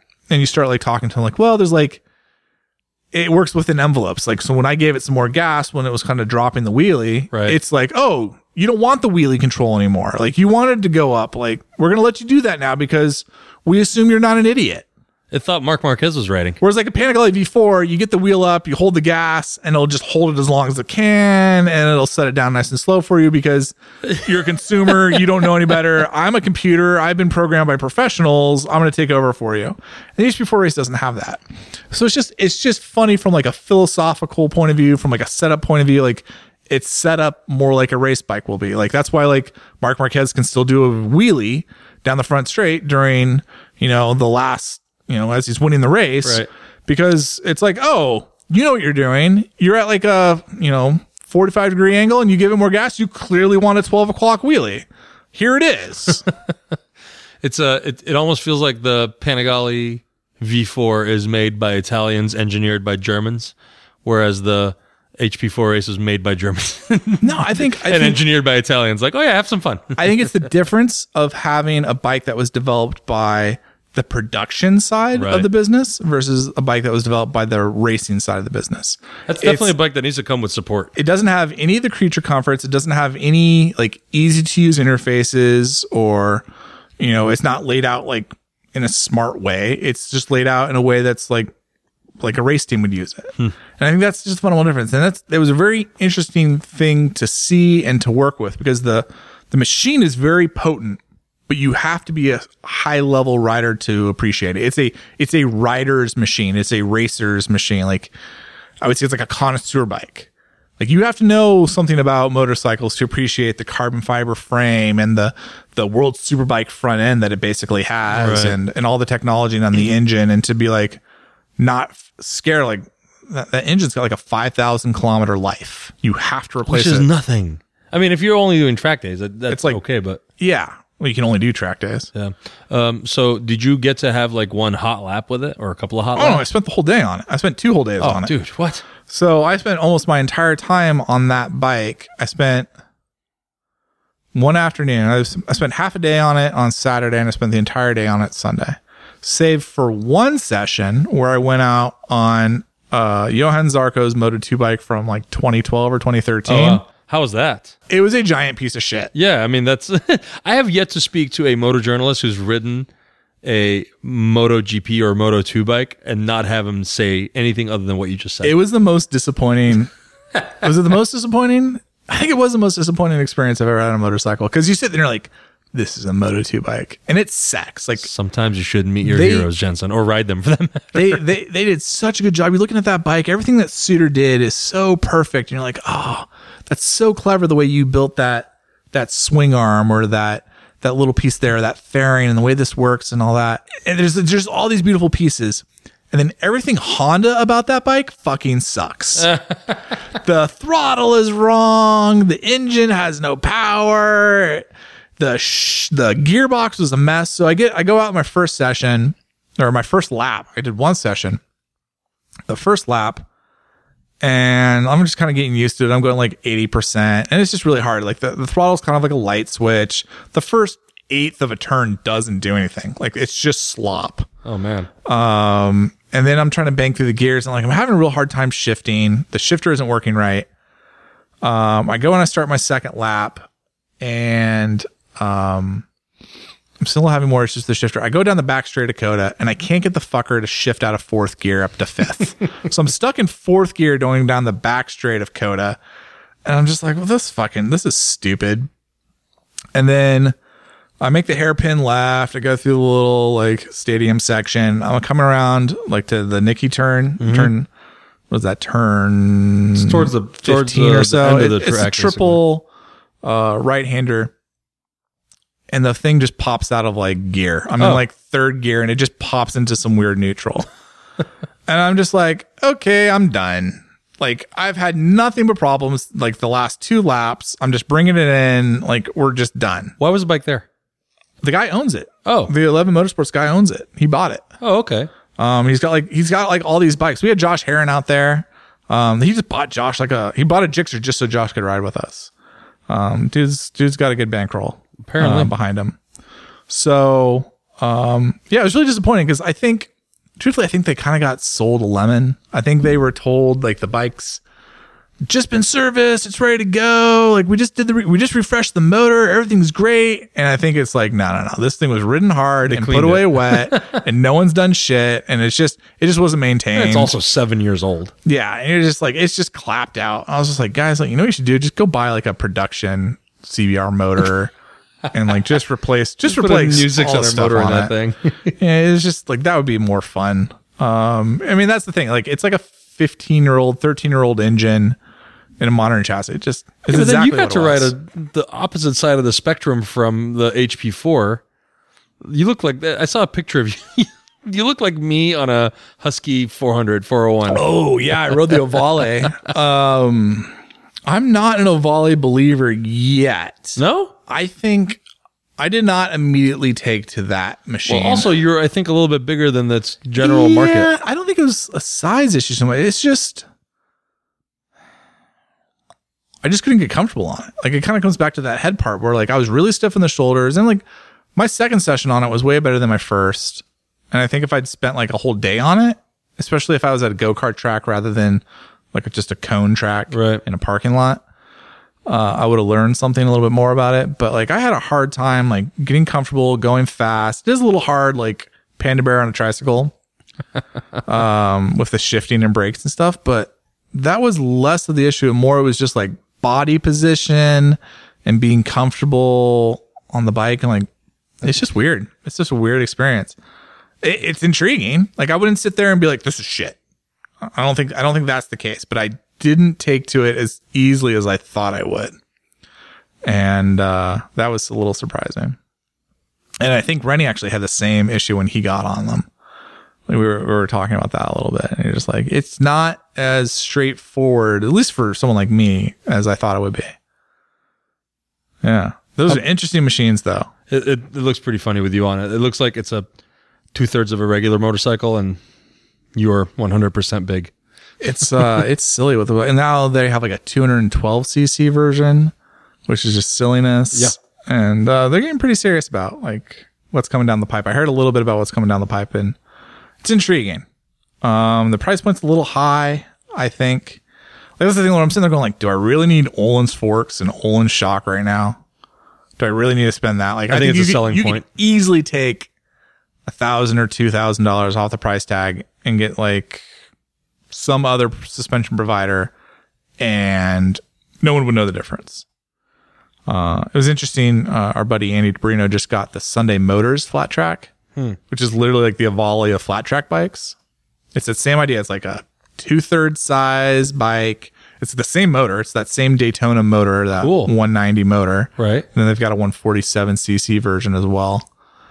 And I want to go rip on those because that looks like that could be a lot of fun for flat tracking. Yeah, and those are like flat tracking. $2,000. They make total sense. Yeah, that makes way more sense. Yeah. I think the 147 I think is $2,400. Dude. I think the 190 is 32. That's still not bad. That's not bad. When you consider how much it's going to cost to like find like a 150, a CRF or a TTR or something like that, and to put like 19s on it or whatever. Yeah, interesting. So it was a lot of fun to ride some really cool bikes in COTA. It definitely got me thinking a lot more about track days and like I think for like a dealership like Motocourse is a great example here in town, since we both have been affiliated with their track days and stuff. Right. Like it makes total sense for me. We're like, oh yeah, that should be like a dealer level type of thing that you provide, and like customer can keep a bike at the shop, and a certified Ducati tech can work on it and prep it and get it ready for your track day. And the track day team brings it out to the track and sets it up in their tent for you. And you just show up in your car and like, you're ready to go. Then you don't have to bring anything with you. That's the Ducati experience, right? Like right. if you're a premium brand, if you're a Ducati, if you're a BMW, if you're an Aprilia, that should be the type of value added service that a dealer can bring for you. It's interesting you bring that up, because I mean, we're looking at a dealership lineup shutting down in the Washington area recently. God, 5 dealers closed. Yeah, that's huge. I mean, they've been around for a while, and that's to be seen what's going to happen there. There's a lot of speculations, but do you have any information on that? I don't necessarily have any information on there. It's just all through the grapevine bullshit. So I'd rather not even speculate on hearsay, because that's all I have. What I hope doesn't happen is that the Washington, Seattle area loses their Ducati representation. So likely either they're going to reopen or someone's going to buy into it and they're going to open something up. But I've been for like 15 years I was in the motorcycle industry, and the one thing that I always noticed was that the dealerships always there was always something missing. Like, what's the difference between, I'm trying to think of how to put this thing. When you go to a high-end mall and you go to a store, every display, every store sort of tells a story with what they're selling, right? You look at a mannequin and it's got like the gear, the shoes, the bag, this, that, and there's a story. Like you're saying, all right, we're getting ready for summer, winter, fall, whatever. When you go to a motorcycle dealership, they have a room with a fuck ton of motorcycles just thrown in there. And then they have another room with a bunch of gear thrown in there. And they have another room that's got, their accessories and parts thrown in there. And then you have service. So typically most motorcycle dealerships is like this inter-company battle between sales, parts and accessories, apparel, and service. Very rarely have I seen any dealership, actually I've never seen any dealership successfully put all that together to tell a story. If you're going to buy a motorcycle, especially, let's talk about high-end bikes. Let's talk about Ducatis. How much cooler would it be if you walked in and you had a full-on, right? You had a full-on experience, right? You walk in, and instead of having 40 motorcycles parked in that dealership, they're instead telling you a story. You walk in and you're like, cool, I'm going to look at buying a Monster. Well, if I want to buy a Monster, I want to look at specific kind of gear, specific kind of helmet, specific kind of, maybe a bag or whatever luggage I want to look at. And so I feel like a dealership would be so much better serving to its clientele by, instead of just filling that location up with just a ton of bikes and just making it like where it's difficult to walk through the place, where they're more of like a, I don't know, I'm not much of a shopper, but I imagine like Nordstrom's when you walk in and you've got a beautiful display setup. So I kept wondering, we're at a point now where dealerships are starting to get hurt.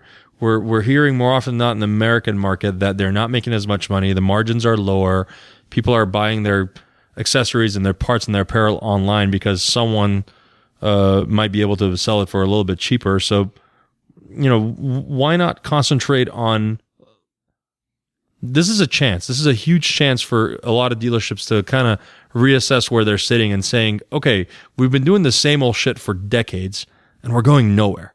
So why can't we start looking at it as a high-end item that we're selling? Because they are. The cheapest motorcycle is several $1,000s. That's a lot of money, right? You don't have to buy a $40,000 V4R to spend a lot of money in a motorcycle industry. The average Joe can spend $7,000 to buy an average motorcycle, and that's a fuck ton of money still. And when you buy that, it doesn't end there. As a dealership, if you want to make money, you have to look at, I'm selling a bike, which is just a clean slate for me being able to sell parts, accessories, and service. But if I have them all in separate, segregated rooms from each other, and I have to force the customer to go through the same bullshit experience that they've been going for the last 20, 30 years, it's outdated and it's old. And so I'm kind of looking at dealerships here in town. I mean, Motocorsa is one of them that, I've been looking at, and it's like, man, they have such a cool looking shop. You walk in there and it just has a really neat feel to it, but it's still the same old shit. It's still a room full of motorcycles with a couple of accessories put here and there to just kind of maybe get your attention, but there is no real story being told. I think some of that is the push by Ducati to have like a homogenized look to its dealerships. Shame on Ducati for not pushing for a full story to be told. Yeah. The thing that's interesting, I just saw this quote literally, I think today or yesterday. It's by Edgar Heinrich, who's the head of design at BMW Motorrad. Mm-hmm. He said, "A motorcycle is the biggest accessory that you can wear. It's not about being the fastest." Right. And it's that idea of like, this is beyond just like, hey, I'm going to sell you a pair of shoes. Like, there's some people that's like, I just need a pair of shoes because I got to walk somewhere. And there's utilitarian people everywhere. But it's like, it says like, well, why do people buy Nike shoes? Why do people buy Prada shoes? Why do people buy Louboutins? Why do people buy Adidas? I have had a pair of Adidas Sambas since I was like 13. Why? You and me both, yeah. Because I fucking love that shoe. Yeah. It fits really well. I like the way it looks. It's comfortable. It's just a classic style Adidas shoe. Yep. There's got to be something more to selling something than just like, hey, I'm selling you a piece of transportation, or I'm selling you just this little toy. Like, we should be selling people a lifestyle. We should be selling people like literally like it's why people buy Ferraris. It's not because of the best car in the world. It's because it's a Ferrari. And like, you show up in a Ferrari and people go, ooh, that's a Ferrari. That's cool. And little kids look at it and they point and have them on their walls, and they stare at them at night. And it's got to be more to that. And I think we've missed that point in the industry to quite an extent. It's been interesting to watch that. I've been working a little bit with, and I have in the last couple of months, but our friend Kevin Velamaki, he comes from sort of that apparel and accessories backpack world, and he's the one that sort of brought it on, and he was like, "Can you believe it? Can you believe when you walk into a dealership, a motorcycle dealership, they've lost sight of the idea that they're selling a statement. They're selling this emotional attachment for someone that is saying, yeah, cool, I'm going to spend a couple hours in this shop that I'm going to forget about later on in life." And so all they're doing is they're just making sure that you're in and out quickly, and they're selling you the CBR, they're selling you the Gixxer, they're selling you the Harley, whatever the hell brand, and getting it over with as quickly as possible so that they can just sell another motorcycle to another person. What happens then is that emotional purchase that you've made becomes forgettable, and all you concentrate on is the item that's in your garage now. So now as a customer, you don't think about going back to that dealership. You don't think about what other services could they possibly do for you because that dealership didn't spend any real time helping you narrate that story. So now you're the kind of customer who looks for the cheapest brand of oil, who looks for videos on YouTube on how to do your own oil changes or whatever the hell you're going to farkle your bike with. And as a dealership, you've lost a chance to make any money at all. And that's what they're there for, right? A dealership's there to ultimately be able to employ a certain number of people and give a service to a clientele. I think dealerships need to stop thinking of themselves as retail and start thinking of themselves as service industry. 100%. An experience. It's supposed to be an experience. And part of that experience is a service that you give to people. You and I, we go out to dinner. We go down the street to a Chena or something like that. Right. We're not going there to buy food. We're going there to have dinner. Right. We're not going there to to wash dishes later. Yeah, we're going to have like a sommelier who can recommend a wine to go with the pasta. You're going there because someone who basically makes food like an artist is going to prepare the meal for you. If I just wanted food, I go to the Burger Shack or I go to Safeway and cook it myself, whatever it is. You go out to dinner because you want to be serviced. You want to have a waiter. That's why we tip. You know, like, oh, I had really good wait service. They kept my drink full. My food came out. It was warm. It was hot. They made you feel good about being there. It was good. The atmosphere was great. It was a nice place to sit down and enjoy a meal. The decor was nice. Everyone was friendly. That's why you go out to dinner. Yep. It's not because you're like, I'm buying food. I'm not buying a motorcycle. I'm buying a motorcycle experience. And that's not saying that dealerships aren't hiring the right people. There's plenty of places that have the right, employees who have a really cool attitude and they're really excited and they're super passionate about the thing. But as a dealership, the basic layout of your shop should allow a customer to walk through and have that experience with, the help of the salesperson that's with them. But ultimately, their eyes should be drawn in the right direction. IKEA sort of has the right idea. You can't just walk through an IKEA. No. You're like forced to go through this maze, but it makes you think about, oh man, my living room could use that. Oh man, And well, IKEA is an interesting one because you kind of get it both ways. Like there is like a section like, hey, here's every fucking couch we see. Right. But they're really smart where you have to walk through like, hey, here's a whole room set up with the couch, the bureau, right. Like you don't just like look for the couch that you think you like. You get to see like, hey, this is a whole look that includes this couch. Yep. You're more likely to buy a couch and the dresser and the lamp because you're like, hey, this room looks really good. I want like 4 of these things than just the one. So a dealership usually starts that process and ends it very quickly. What happens is, let's say a parts and apparel accessories manager might be given a specific budget, and they say, the principal or the owner or GM will say, okay, you have this much money to be able to dress up X amount of motorcycles. Because what will ultimately happen is you'll have a demo, and you don't want your demo to be boring the same old bike. You want it to have an exhaust on there, some cool clip-ons on there, just a neat little ensemble of things that will make me as the buyer go, oh yeah, when I buy one, I'm going to look forward to getting this, and this for it because it looks really cool. It sounds really good. It feels really good. So that's all they do. They stop there.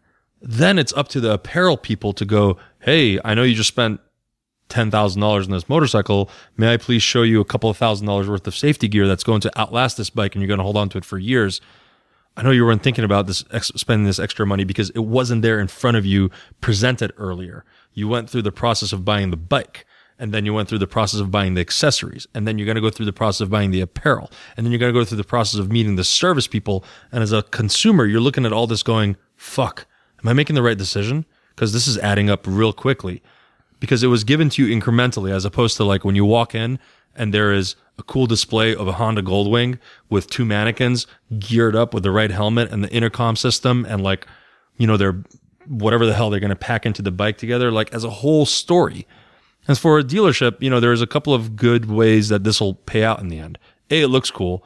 B, it helps you sell the full story. C, now instead of selling a motorcycle, you're selling accessories. There's a lot more margin in that stuff. It might be nickel and diming it initially, but at the end of the year, when you're looking at your profit and loss statement, you're going to say and go, oh, wow, man, we sold a lot more accessories. We sold a lot more parts because it was out there and we helped customers look at it constantly. And it can't be stagnant. You got to change that stuff, at the very least seasonally.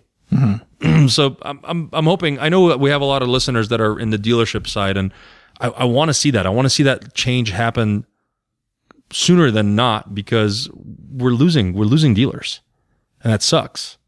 I don't care what city you live in. When you lose your Ducati dealer, your Yamaha dealer, your favorite Honda dealer, that's a clubhouse that's gone. That's a cool hangout that's gone. That's hopefully a support system that was there for you that's gone. So, from someone who's been in that industry for, over a decade, I don't want to see it go away. I don't want to see it, become stagnant. And if the dealerships continue on doing the same shit they've done for the last 20 years, it's gonna. Because people are buying differently. People are experiencing things differently. You want to hear like a really unpopular idea? Yeah.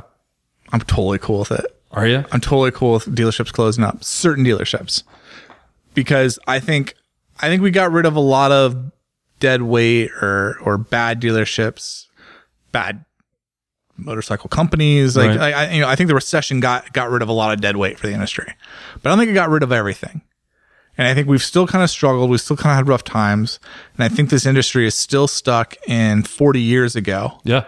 And I think the dealerships and the OEMs and the apparel companies and whoever it is that still have that 40-year-old mindset that are out of date, those are the ones that are struggling the most. And getting rid of them, I think, is great for the industry. I don't know the issue. I don't think it's a bad idea on your part. I don't know what the deal is with the 5 dealerships in the Seattle area, and my experience with them was that they actually seemed a little bit more progressive. So I'm not gonna like lump them into it, but like the idea, like, hey, there's a bunch of dealerships that just closed down in a major market.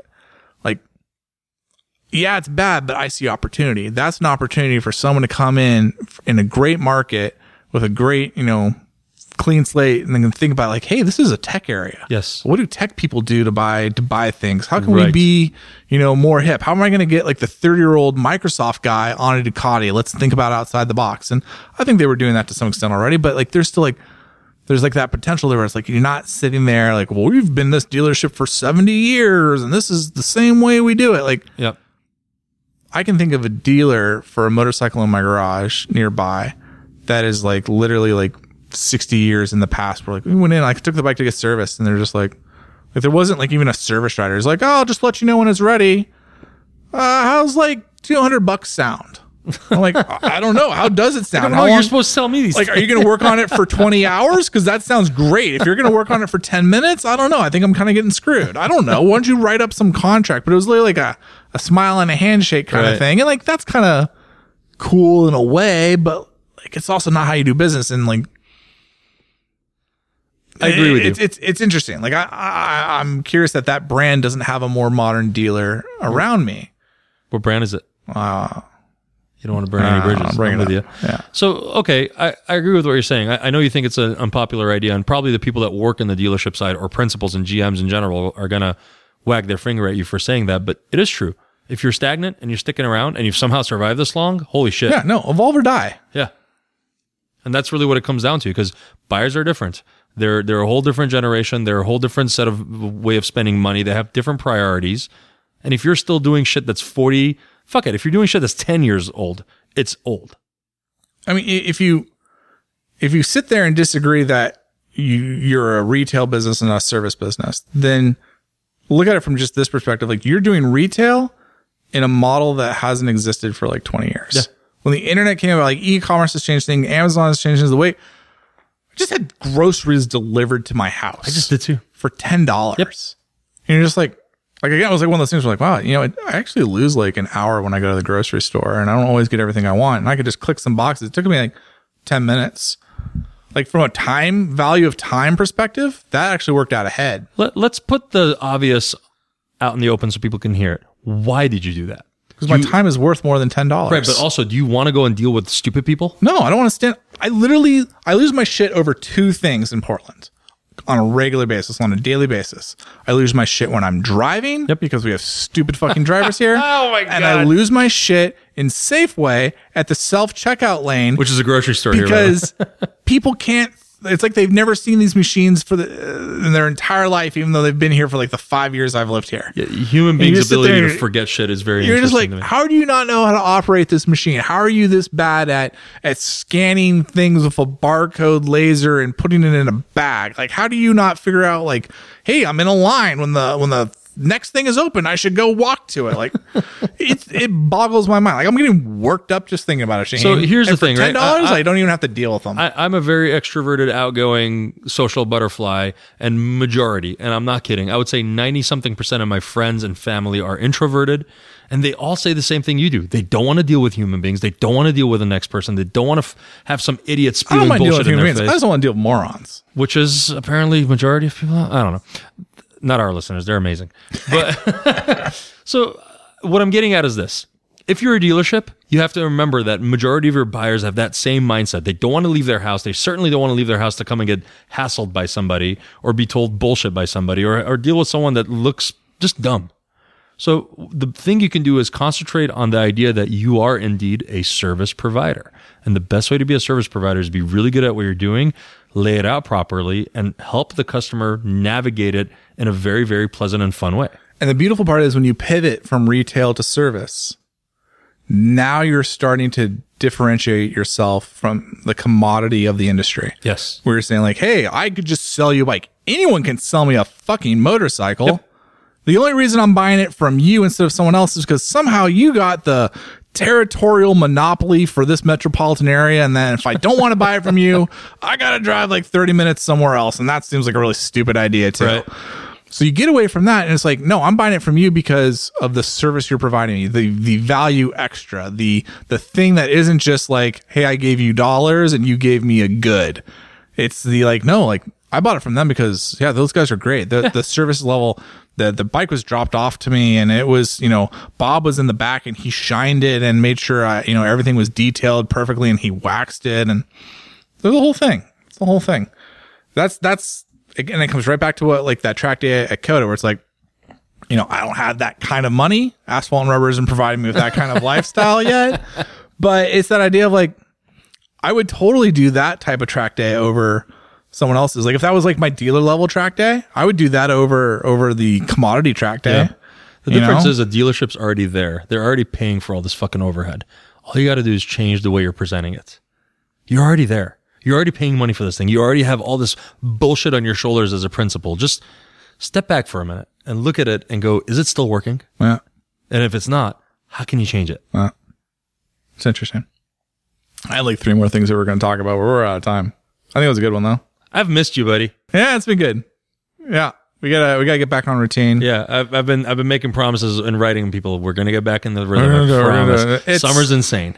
It was a little busy. We had a lot of things going on. Things are gonna calm down a bit. I'm here for the next few weeks.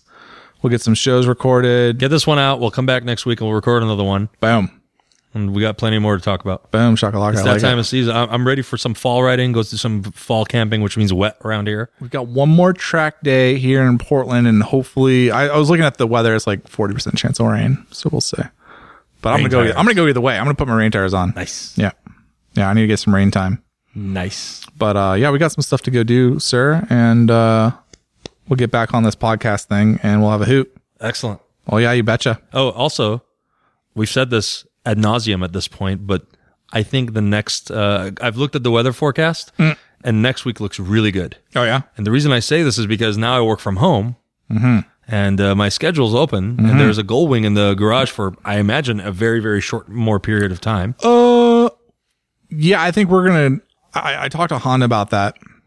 They're trying to sell that damn thing.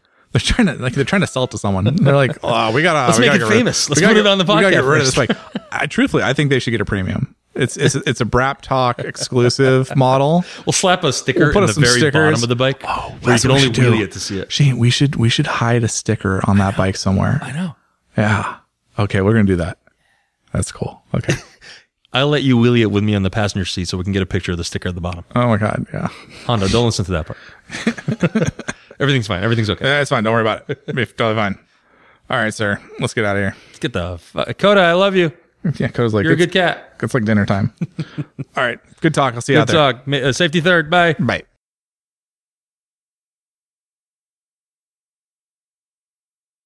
He's a CIA hitman. Oh, nice. Like 100%. Learning something about people all the time. No, like, I mean, that's a Jensen thing. I like it. Like, I haven't heard that for reals, but like he was. I'm going to ask him. Can you ask a hitman if they're a hitman? 100% he works for the CIA.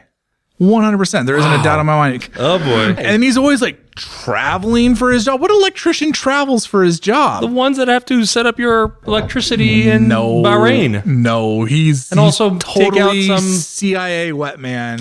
Yeah. Easy.